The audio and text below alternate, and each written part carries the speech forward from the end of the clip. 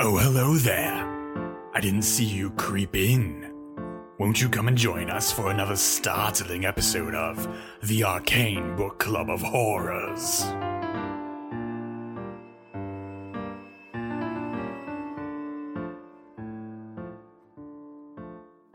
Libidinal jouissance.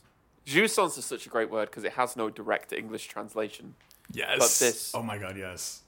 This is a story that literally kind of pulses with the jouissance, with this sort of erotic, sublimated energy that is both horrifying and destructive and intoxicating and pleasurable. That's the key aspect to it.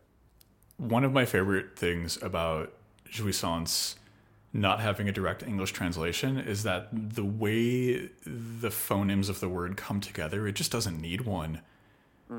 It's so fun to say it's almost gross, which is in and of itself the thing in and of itself. So it's almost like in what is it, onomatopoeia, a word that is its own sound, you know? Yeah. So 10 out of 10 for the gooey sance in the chat.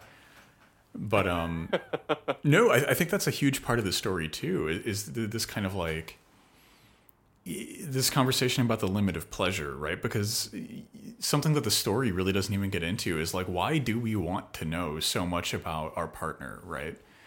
Like, why do we crave that kind of closeness to them, where we want to know the full arc of their being and the depths of what they hold?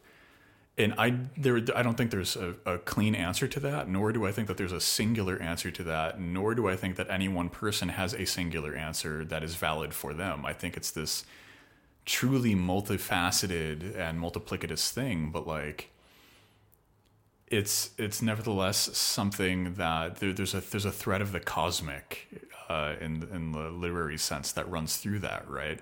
It's this desire to know something that is truly and deeply unknowable. Yeah. Which is the utter Lovecraftian, the kind of apex, right? All of Lovecraft. So many Lovecraftian protagonists find the cursed book. They find they inherit the ancient artifact, or they stumble into the darkest corner of the library, because there is an irreducible desire to know, right? So there's no point going, well, why wouldn't you just leave? Why wouldn't you put the book in a safe deposit box and never open it? Because there's the kind of desire within us all to know, to expose the truth. And there's an eroticism to it that I think Caitlin Arkin articulates in a way which is actually far more real and far more kind of human than a lot of Lovecraft's protagonists. I completely agree. The crux of this story is cursed ancient tome girlfriend and overeager arcane scholar girlfriend. Yeah.